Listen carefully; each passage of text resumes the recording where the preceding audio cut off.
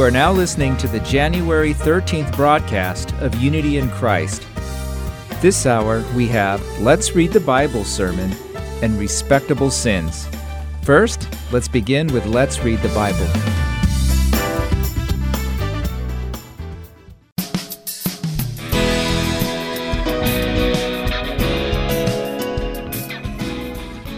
Hello, Heart and Soul Gospel Ministries listeners. This is Justin Kong with Let's Read the Bible. Do you believe the saying that God can see inside our hearts? Do you believe that God not only knows our thoughts and hearts, but also sees the true motives in our hearts? Perhaps we may acknowledge that we understand that God can see the motives of our hearts, but it is probably very likely that we do not live our lives knowing that truth. If we truly believe that God knows the true motives of our hearts, then we should be able to resist unholy thinking and prevent ourselves from carrying out actions that arise from those perverse thoughts. If we believe that God knows our thoughts and our intended actions and knows why we plan to carry out those actions, we will surely control not only our actions, but also our thoughts as well. We will think to ourselves, I should not think of such things. Oh no, God knows what I am thinking right now. I feel so ashamed to God. But the reason we may not think so to ourselves is because we don't fully realize that God knows all our thoughts and the true motives of our hearts. In the Bible, there is a place called Seoul, where souls go to after people die. It is believed to exist deep inside the earth. Because it is deep inside the earth and there is no light, it is a dark place. It is believed to be filled with darkness. So, sinners are imprisoned in such a dark place without any light. But the Bible says, God can see even such a place like Seoul filled with darkness, and all things are revealed to him even in such dark place. God can see everything, even in a place filled with darkness without any light. That is why Proverbs chapter 15 says that it is more obvious that God is able to see people's hearts. Here's verse 11. Seoul and Abaddon lie open before the Lord. How much more the hearts of a children of man? The author of this proverb tells us that God can see everything that is going on, even in the deepest darkness, and everything will be revealed openly in front of God. The Bible tells us, even things that are happening in such dark place will be revealed. How much more will each person's thought and heart not be revealed? The day will come when all that will be revealed. Beloved listeners, how are your thoughts and the true motives of your hearts? Would you be ashamed if they are to be revealed one day? Are you living a shameless life as though it is openly revealed to our Creator? One day we will account for every thought and deed done in this life. If you believe that such a day will indeed come, we must live a holy life so that we will not be ashamed when that day comes. What do you think? Don't you want to fill your thoughts, hearts, and lives filled with praise and without shame? Let's read Proverbs chapter 15, verses 1 to 33 together. A soft answer turns away wrath, but a harsh word stirs up anger. The tongue of the wise commends knowledge, but the mouths of fools pour out folly. The eyes of the Lord are in every place, keeping watch on the evil and the good. A gentle tongue is a tree of life, but perverseness in it breaks the spirit. A fool despises his father's instructions, but whoever heeds reproof is prudent. In the house of the righteous there is much treasure, but trouble befalls the income of the wicked. The lips of the wise spread knowledge, not so the hearts of fools. The sacrifice of the wicked is an abomination to the Lord, but the prayer of the upright is acceptable to him. The way of the wicked is an abomination to the Lord, but he who loves him who pursues righteousness. There is severe discipline for him who forsakes the way. Whoever hates reproof will die. Seoul and Abaddon lie open before the Lord. How much more the hearts of the children of man? A scoffer does not like to be reproved. He will not go to the wise. A glad heart makes a cheerful face, but by sorrow of the heart the spirit is crushed. The heart of him who has understanding seeks knowledge, but the mouths of fools feed on folly. All the days of the afflicted are evil, but the cheerful of heart has a continual feast. Better is a little with the fear of the Lord than great treasure and trouble with it. Better is a dinner of herbs where love is than a fattened ox and hatred with it. A hot-tempered man stirs up strife, but he who is slow to anger quiets contention. The way of a sluggard is like a hedge of thorns, but the path of the upright is a level highway. A wise son makes a glad father, but a foolish man despises his mother. Folly is a joy to him who lacks sense, but a man of understanding walks straight ahead. Without counsel plans fail, but with many advisers they succeed. To make an apt answer is a joy to a man, and a word in season, how good it is. The path of life leads upward for the prudent, and he may turn away from Seoul beneath. The Lord tears down the house of the proud, but maintains the widow's boundaries. The thoughts of the wicked are an abomination to the Lord, but gracious words are pure. Whoever is greedy for unjust gains troubles in his own household, but he who hates bribes will live. The heart of the righteous ponders how to answer, but the mouth of the wicked pours out evil things. The Lord is far from the wicked, but he hears the prayer of the righteous. The light of the eyes rejoices the heart, and good news refreshes the bones.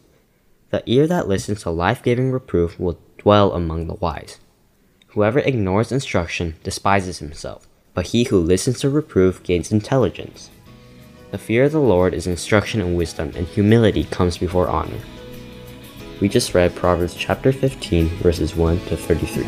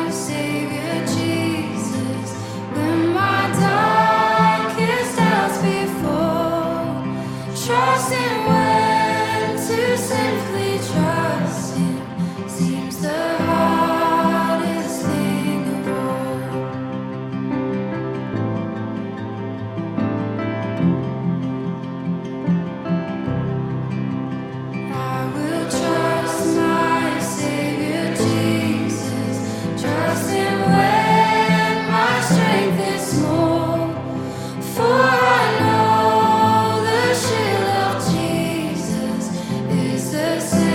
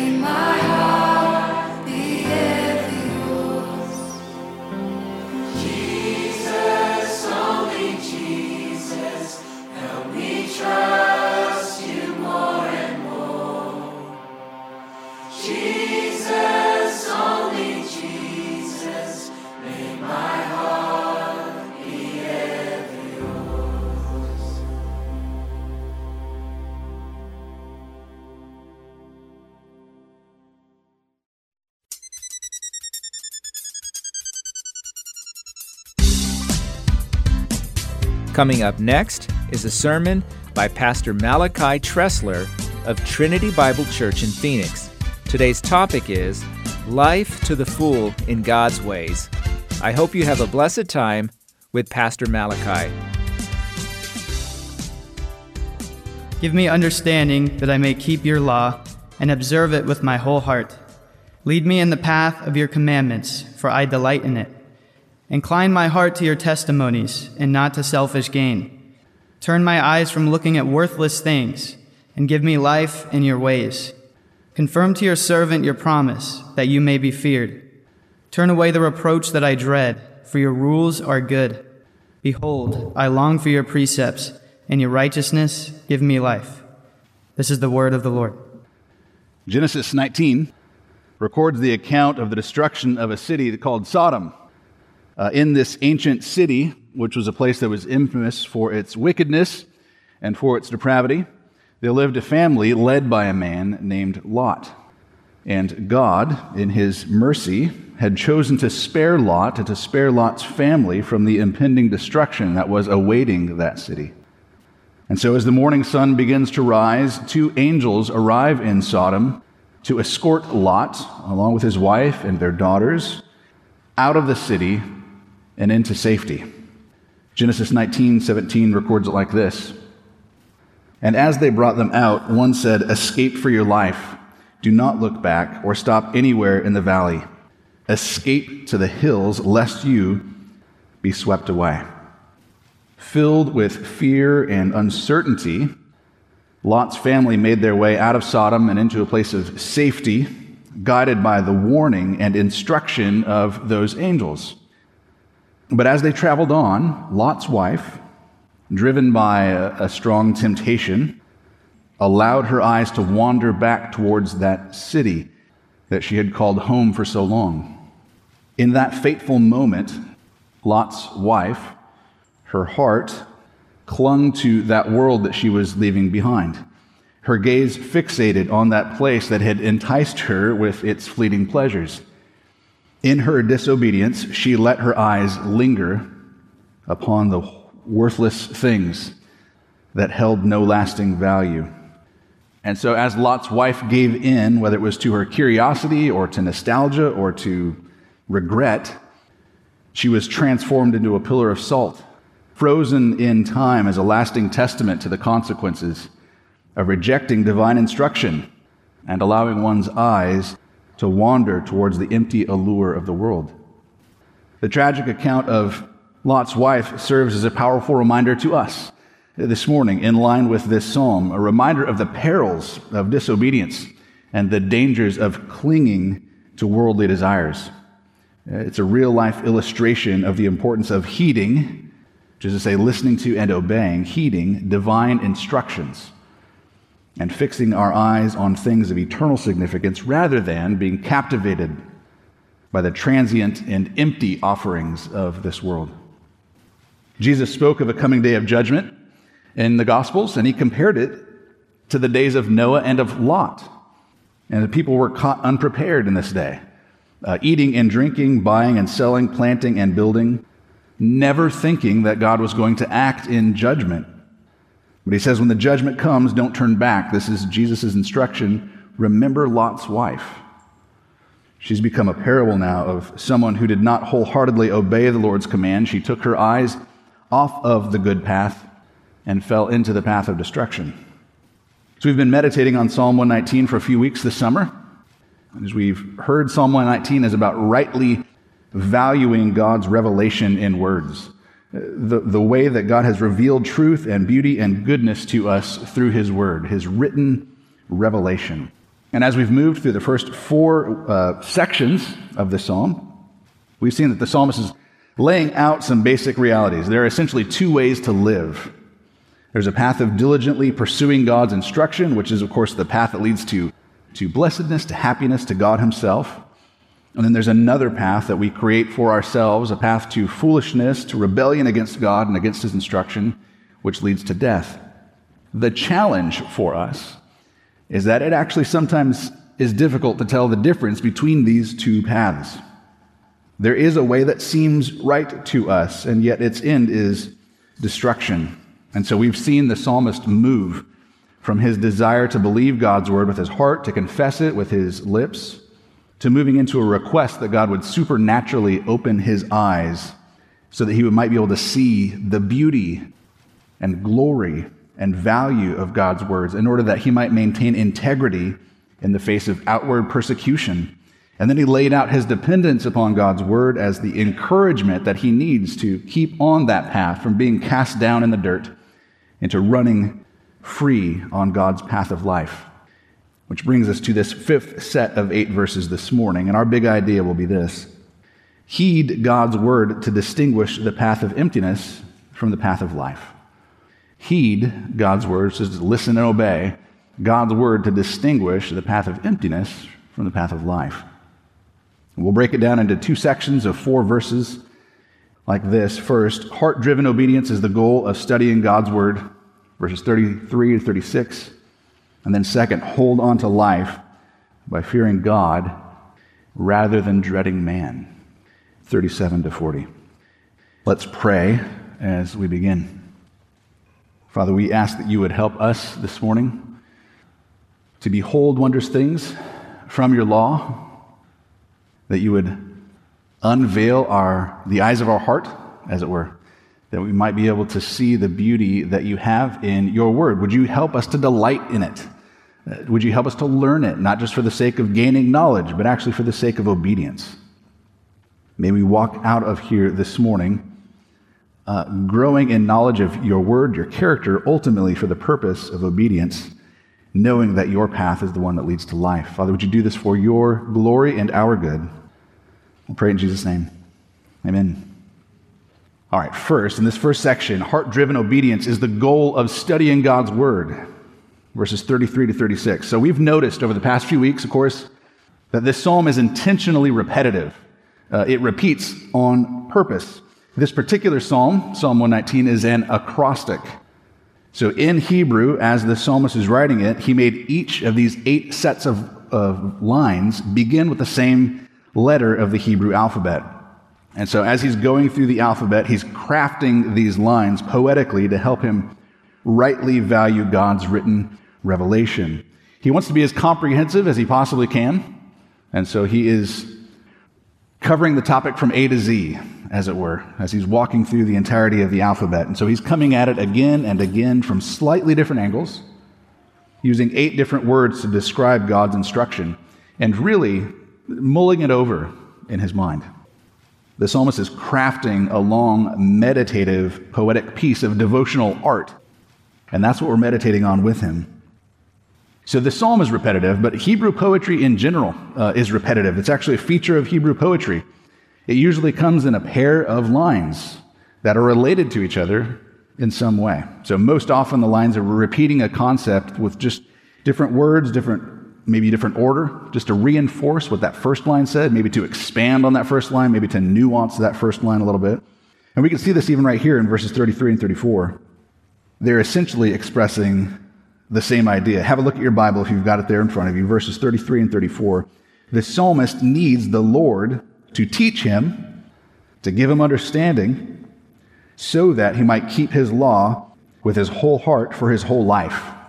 If you sort of just synthesize those 2 lines, that's the point that's coming across. So when we really slow down, when we really meditate on these words along with the psalmist, we start to notice that there's intentional patterns here in what he's writing about. And so you can start to pick up on some of the nuance and see how these lines are related to each other. And that's really the way that the Psalms must be read.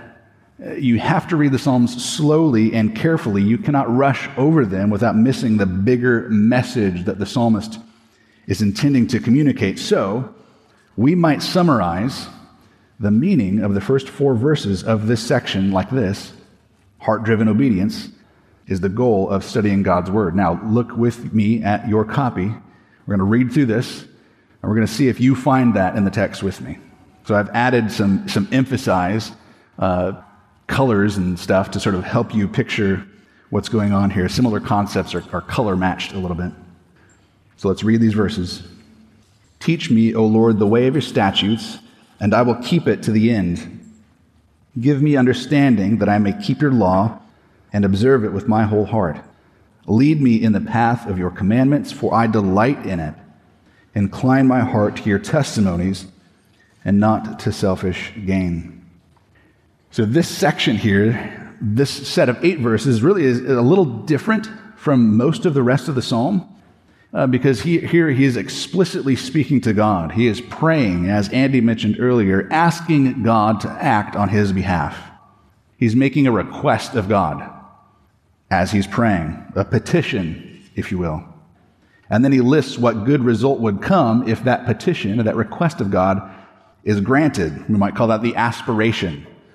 So what he's asking God to do, which is in gold on the screen, and then he's hoping what the result of that request would be in green. So verse 34, give me understanding, we might call that the petition, so that, the purpose, that I might keep your law and observe it with my whole heart, which is his aspiration. This is what he wants the result of this to be. So the other 3 verses in this section of 4 are expansions on that thought. He really wants to understand, this is the main point here, he wants to understand God's teaching in order to obey it. That's what it means to heed instruction, to listen intently, and then to obey. So this is a model for us. And this model comes with a warning for us as well. If we at any point want to gain knowledge of God's word simply in order to make ourselves seem smarter than somebody else, or simply out of some sense of sort of just general curiosity, or if we want to study the book because we think the Bible is just kind of interesting, and so you study it sort of in the way that you might study some other ancient book, but you're studying it, you're gaining information, but you don't actually want to obey it, well, then you've missed the whole point of studying it. Understanding God's word is meant to result in a changed direction of life. Sometimes people act like they want wisdom, like they want to read from God's word. Maybe someone's going through a trial, perhaps even it's a trial of their own making, and so they're in a moment of desperation, reaching out, and so they'll turn to God's word and prayerfully consider what God has there. But then when they find what God's wisdom is, and then they find that wisdom actually challenges them to change their thoughts or their emotions or their attitudes or their beliefs, they reject it. And so they want the understanding, but it turns out that it actually isn't God's wisdom that they wanted at all. They wanted confirmation of their own misguided desires. They covered this actually a little bit this morning in the Equip class this morning as we're going through the book of James. James says that we are not to be hearers of God's word only, but doers. They're the sort of person who asks for understanding of God's word, but then rejects its authority when God's word comes to him. That person is described by James as being double-minded. Someone who asks for wisdom and then rejects it when they get it is double-minded. They have no intention of actually observing God's instruction with their whole heart. They don't delight in it. Their heart is not inclined towards it. And so their prayers and their actions then are at odds. Requesting wisdom, rejecting wisdom. They want to gain wisdom, but then they want to live unwisely. And when you have no real desire inwardly from the heart to obey God's wisdom when you find it, you shouldn't expect God to give you that wisdom. James says that person should not suppose that he will receive anything from the Lord. So maybe you've had the experience of feeding an ornery 2-year-old child in a high chair, where you put the plate of spaghetti in front of her, and she picks it up and just tosses it on the floor, and you're like, okay. Patiently pick it up and put it back in front of her, and she just looks at you and giggles and drops it on the floor again. You can keep going. You can pick it up and keep picking it up and keep putting it back, but you shouldn't expect that anything different is going to end up happening. As she looks at you and she giggles and she tosses it on the floor again, you might get a little discouraged. You and I are meant to live on every word that proceeds from God's mouth. And so when he puts it in front of us, do we just giggle and toss it on the floor over and over again? If we want to finish the race that God has given to us to run with maturity as faithful servants, then we need to eat what God puts in front of us. That is how we will persevere to the end, as verse 33 puts it. That we might be able to gain the sustenance that we need to finish, to persevere in the race to the end. But here's how this has to work. Here's how this has to work. Our obedience is not coerced outwardly by God. We need our hearts changed so that we can have a passion internally for what is good and true and beautiful and holy. Our obedience has to be driven by our own hearts, not simply a desire for outward conformity. You've probably noticed that your actions tend to follow your desires. Your actions follow your desires. Probably true of you because that's how humanity works. Your feet walk the path that your heart is set on. And so that's why the psalmist is praying that he would get fed up with all the distracting things of the world, that he would gain a real appetite for meaningful, substantive things in God's timeless instruction. And the way he hopes to align his affections towards God to find life might sound counterintuitive at first as we continue to read this psalm. Second, we should hold on to life by fearing God rather than dreading man. Second, hold on to life by fearing God rather than dreading man. Verses 37 to 40. I'll read through this. Turn my eyes from looking at worthless things and give me life in your ways. Confirm to your servant your promise that you may be feared. Turn away the reproach that I dread, for your rules are good. Behold, I long for your precepts. In your righteousness, give me life.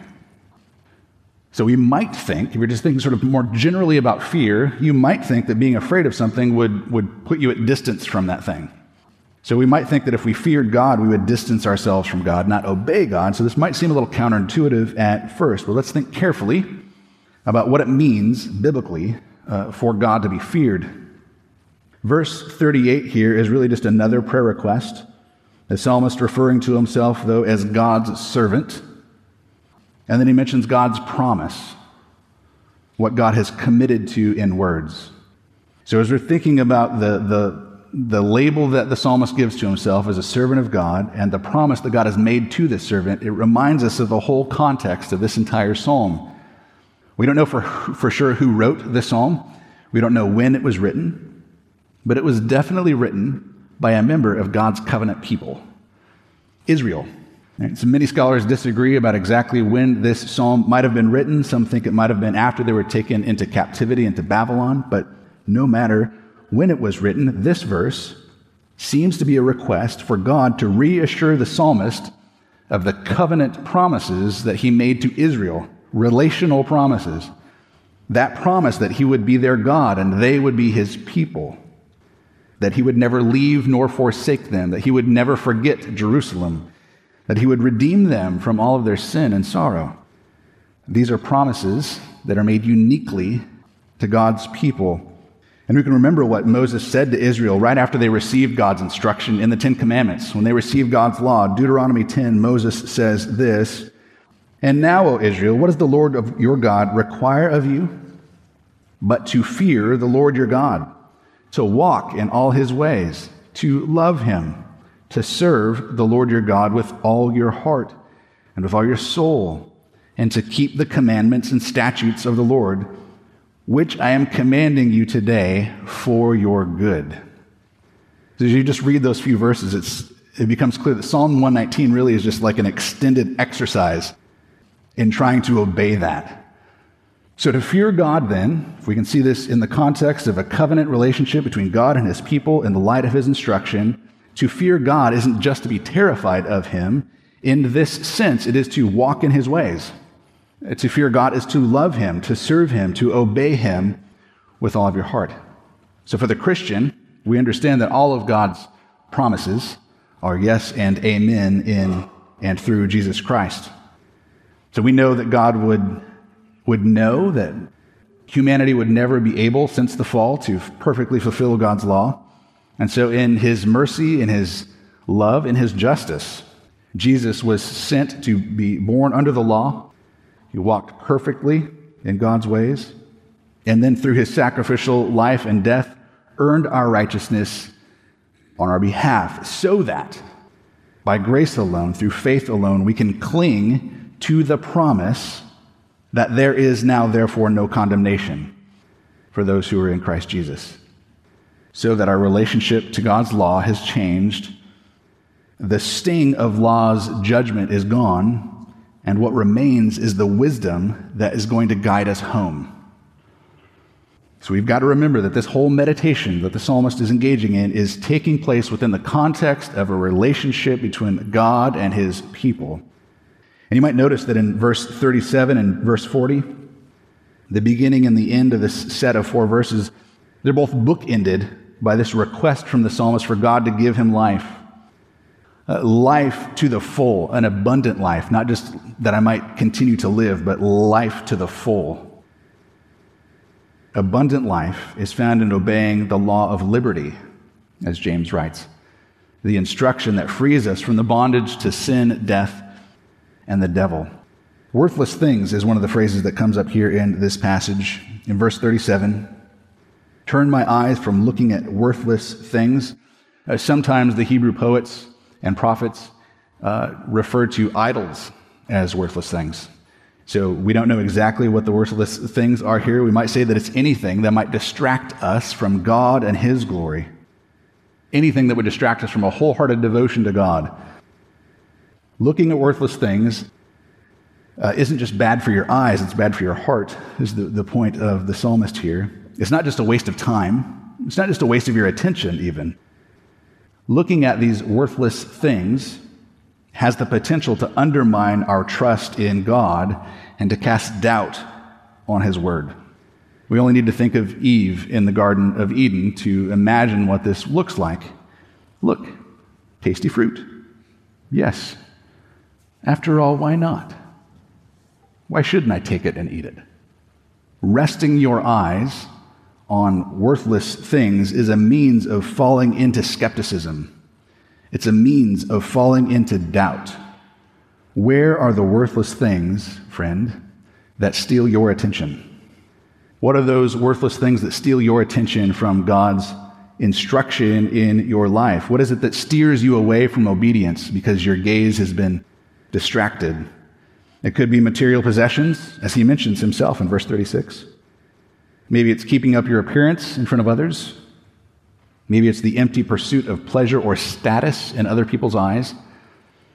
Maybe it's just distractions that divert you from the things that really matter. Maybe it's your Netflix queue. That's getting very specific. I remember the experience of trying to clean up my room when I was younger. I would be given this task to clean up my room, and inevitably, as I'm going through my closet, I would find a toy that was in the back corner of the closet. And when I found that toy, I'm like, oh, I totally forgot I had this. And then I would just end up playing with that toy forever and never finishing the task that I was given. Just being distracted, never finishing the task that was given to me, not following the clear instructions that my parents gave to me, because I was just distracted. I forgot where I was at, forgot what I was doing. So what is it that can help keep you focused on the huge task at hand of sticking to the path of life? What is it that can keep your eyes from turning to vanity? It's not running into the desert to get away from the things of the world, because as we all know probably too well, the problem is not simply outside of us. The problem is coming from within. It's a problem of the heart. We need our hearts adjusted. And so for the Christian, the way to turn from the vain things of the earth to the things that matter is to turn your eyes upon Jesus and to look full in his wonderful face. The transcendent beauty of Jesus unveiled to our eyes by the Holy Spirit and fixing our hearts. This is what the Scottish minister Thomas Chalmers wrote about 200 years ago or so as the expulsive power of a new affection.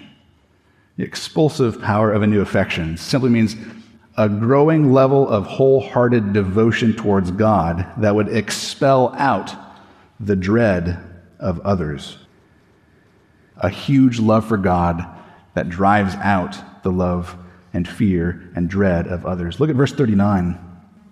It says, "Turn away the reproach that I dread, for your rules are good." Reproach simply means insulting or humiliating or taunting. And we read earlier in verse 22 within this same psalm that he has been the victim of scorn and contempt because he was keeping God's testimonies. Is it because he is dedicated to God's ways and word? There are others who are observing and looking on and bringing reproach against him. They are shaming him. They are scorning him. And so he reminds himself in verse 39 that God's rules are good. The psalmist wants to be ruled by God. He does not want to be ruled by his own reputation in the sight of those who have rejected God's rule.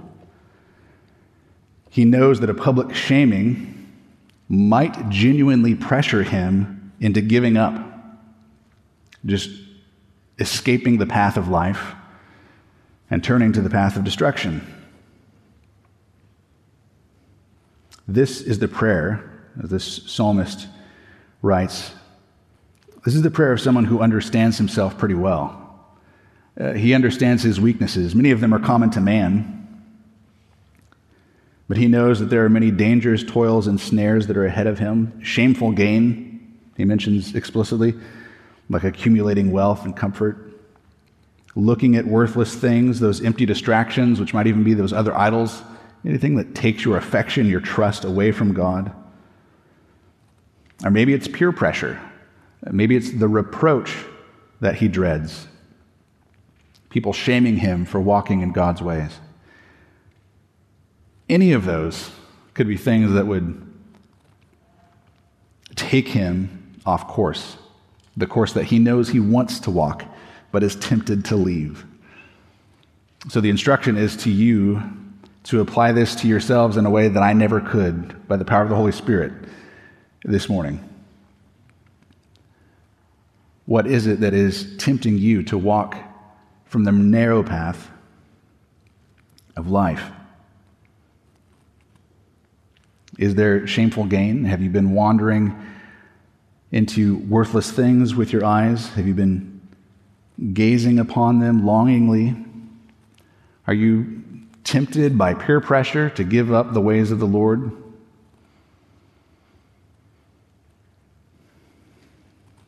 The psalmist is instructive for each of us this morning. He prays for three things, it seems to me. He prays that God would take away his fear of man, so that he's not afraid and dreading the reproach, that he would take the sting away from that. Second, that he would help him understand and trust God's word, understanding it, trusting it, believing it, obeying it. And that's the third thing. He asks that God would help him to walk in wholehearted obedience, internally motivated obedience, rather than outwardly coerced obedience. This is the blessed path that the psalmist described as being the one that leads to blessedness, to happiness, the good life, indeed to God himself. And so our instruction from this psalm seems clear.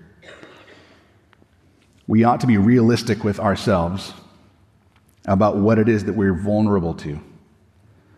So I'm going to ask you again, what is it? What is it that you're vulnerable to? What are the vain things that charm you the most? Think of them carefully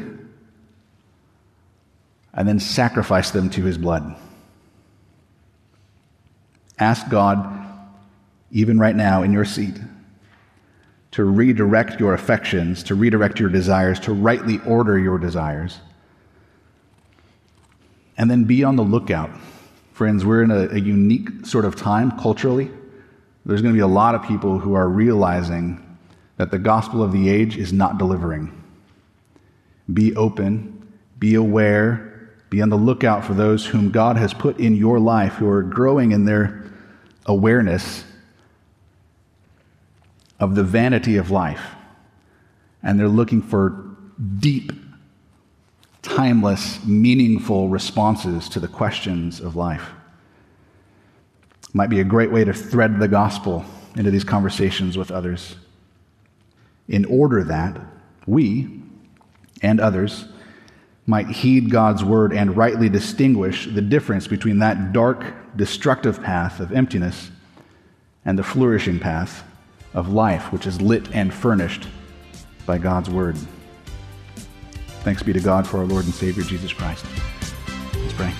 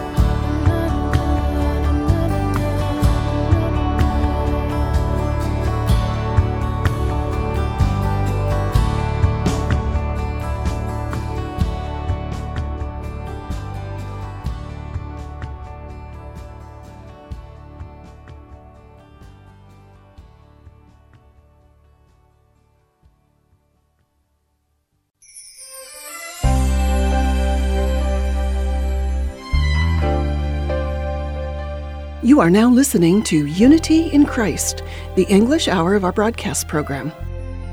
Here at Heart and Soul Gospel Ministries, we strive to aid in the spiritual maturity of our listeners. Since 2000, we have dedicated our lives to make disciples of all nations through internet broadcasting or through our CD delivery program. Now you can find all the programs of Heart and Soul on podcast. All you have to do is search for Heart and Soul Gospel Ministries to listen to or download this week or past week's programs. Please don't forget to subscribe to the podcast.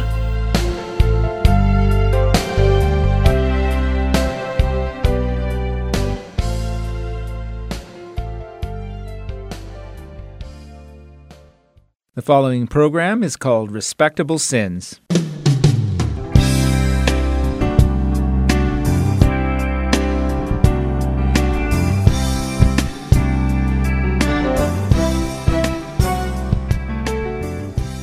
Hello, listeners. This is Terry, the host of The Christians Who Read Books. We have started discussing the book titled Respectable Sins, Confronting the Sins We Tolerate.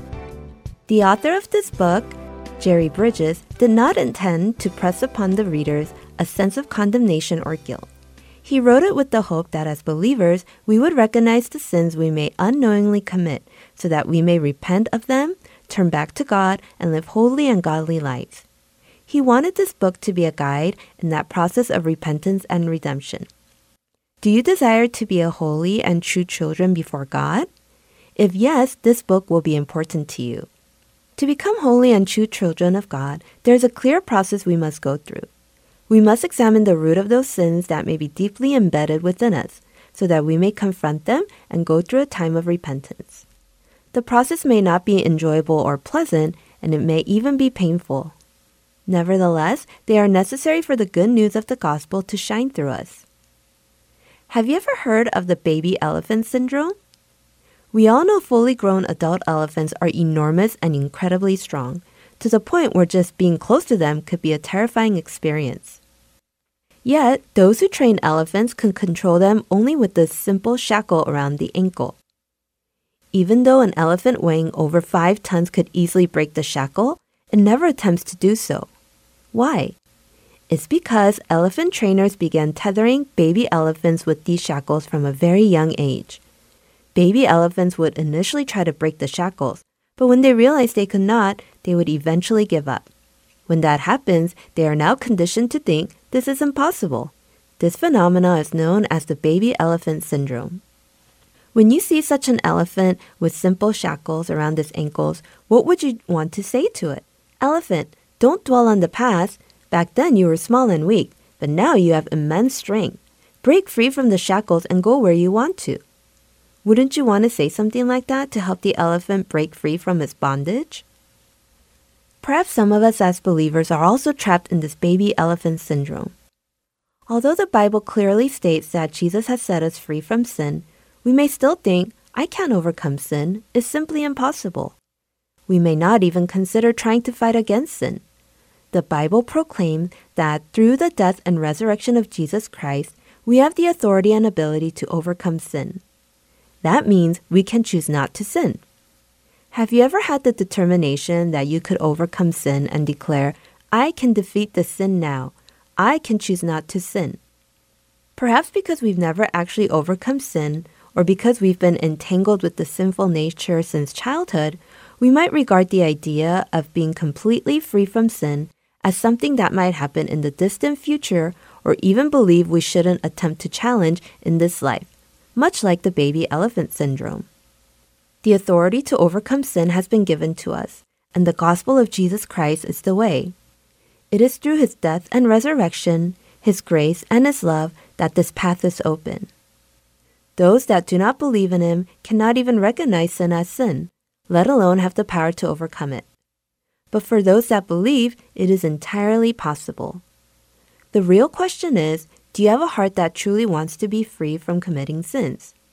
Do you want to let go of your desire and cravings? Have you ever felt so repulsed by sin that it was unbearable? The author of this book, Jerry Bridges, says, sin is a spiritual and moral cancer that, if left unchecked, spreads throughout our inner being, infecting every area of our lives. It can even spread to other believers around us. You might agree with this. When you gossip about someone, that person is now involved in the gossip as well. When you complain about something, it not only affects your mood, but also darkens the spiritual atmosphere around you. When you sin openly, others might follow, thinking, if they can do it, why can't I? For instance, suppose you come to a pedestrian crossing. You see a red light, so you stop and wait even when no car is passing by. Then, all of a sudden, someone dashes across, followed by one or two more people also ignoring the red light and crossing the street. Disobedience is contagious. With social acceptance and media exposure, actions like drinking, premarital cohabitation, divorce, infidelity, lying, same-sex relationships, and tax evasion are becoming more accepted in society. Do you want to rid yourself of these sins? Many people among us have vague thoughts about sin. They might not even understand what sin truly means, as specified in the Bible. So they fail to consider social sins as sins and proudly proclaim themselves as sinless. However, according to the Bible, sin is an act of rebellion against God. It separates us from God, distances us from Him, and eats away at our lives. It affects us and those around us, ultimately leading to the agonizing crucifixion of our Lord Jesus Christ. The author, Jerry Bridges, delves into these issues surrounding sins one by one, hoping that believers will gain a deeper understanding of the terror of sin and at the same time realize the depth of God's forgiveness. As for you, you were dead in your transgressions and sins, in which you used to live when you followed the ways of the world and of the ruler of the kingdom of the air, the spirit who is now at work in those who are disobedient. All of us also lived among them at one time, gratifying the cravings of our flesh and following its desires and thoughts. Like the rest, we were by nature deserving of wrath. But because of His great love for us, God, who is rich in mercy, made us alive with Christ even when we were dead in transgression. It is by grace you have been saved, and God raised us up with Christ and seated us with Him in the heavenly realms of Christ Jesus. This is in Ephesians chapter 2, verses 1 through 6. In order to understand the forgiveness and love of God, we must desire to take time to understand what sin is and to engage in deep repentance and turn back to Him. One thing Jerry Bridges talks about is ungodliness. This term might give us the impression of not believing in God, and you might even think, well, that's not me because I do believe in God. However, Jerry explains it this way. Ungodliness is living as though God, His will, His glory, and our dependence on Him are almost never on our minds in our everyday lives. So even if you are always kind, polite, enthusiastic in service, and diligent in attending church, if you live your life as if God doesn't exist, and if God is not in your thoughts, then that is ungodliness. How often have you thought about the Lord today? What does God desire for you in the coming week, and where can you find His will? Have you spent time pondering God's Word in the past month? With these questions, we conclude our session this week in the Christians Who Read book.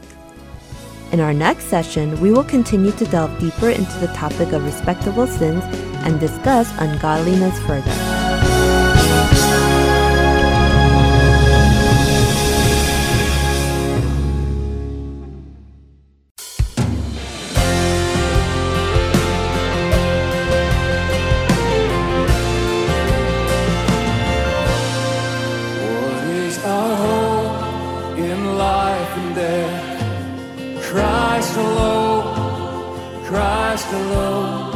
What is our only confidence?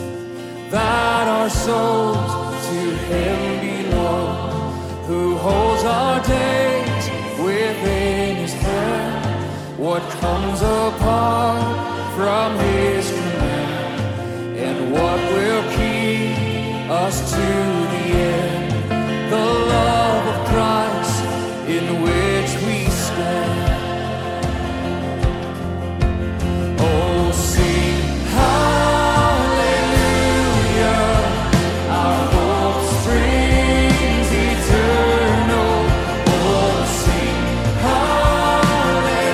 Hallelujah.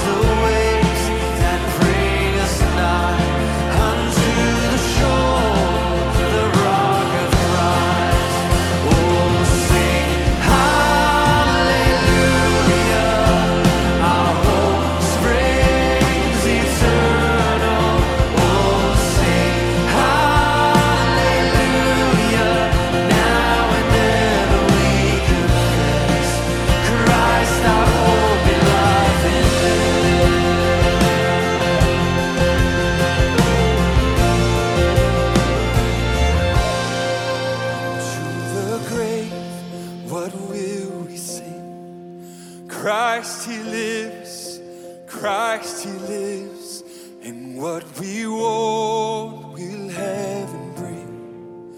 Everlasting life with Him, and we will rise to meet the Lord. Then sin and death will be destroyed, and we will feast in endless joy. Christ is ours forevermore.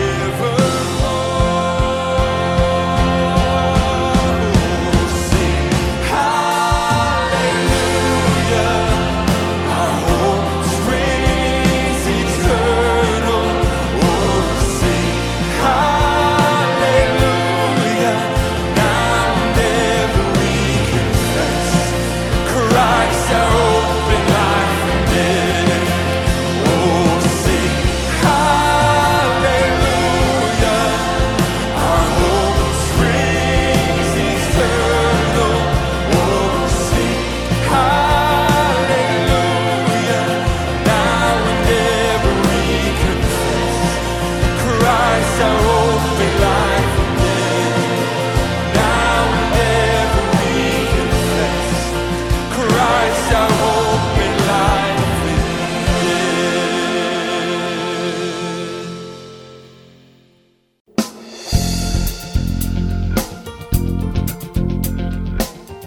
We are now ending our Unity in Christ broadcast. Thank you for listening, and I look forward to being with you again next week.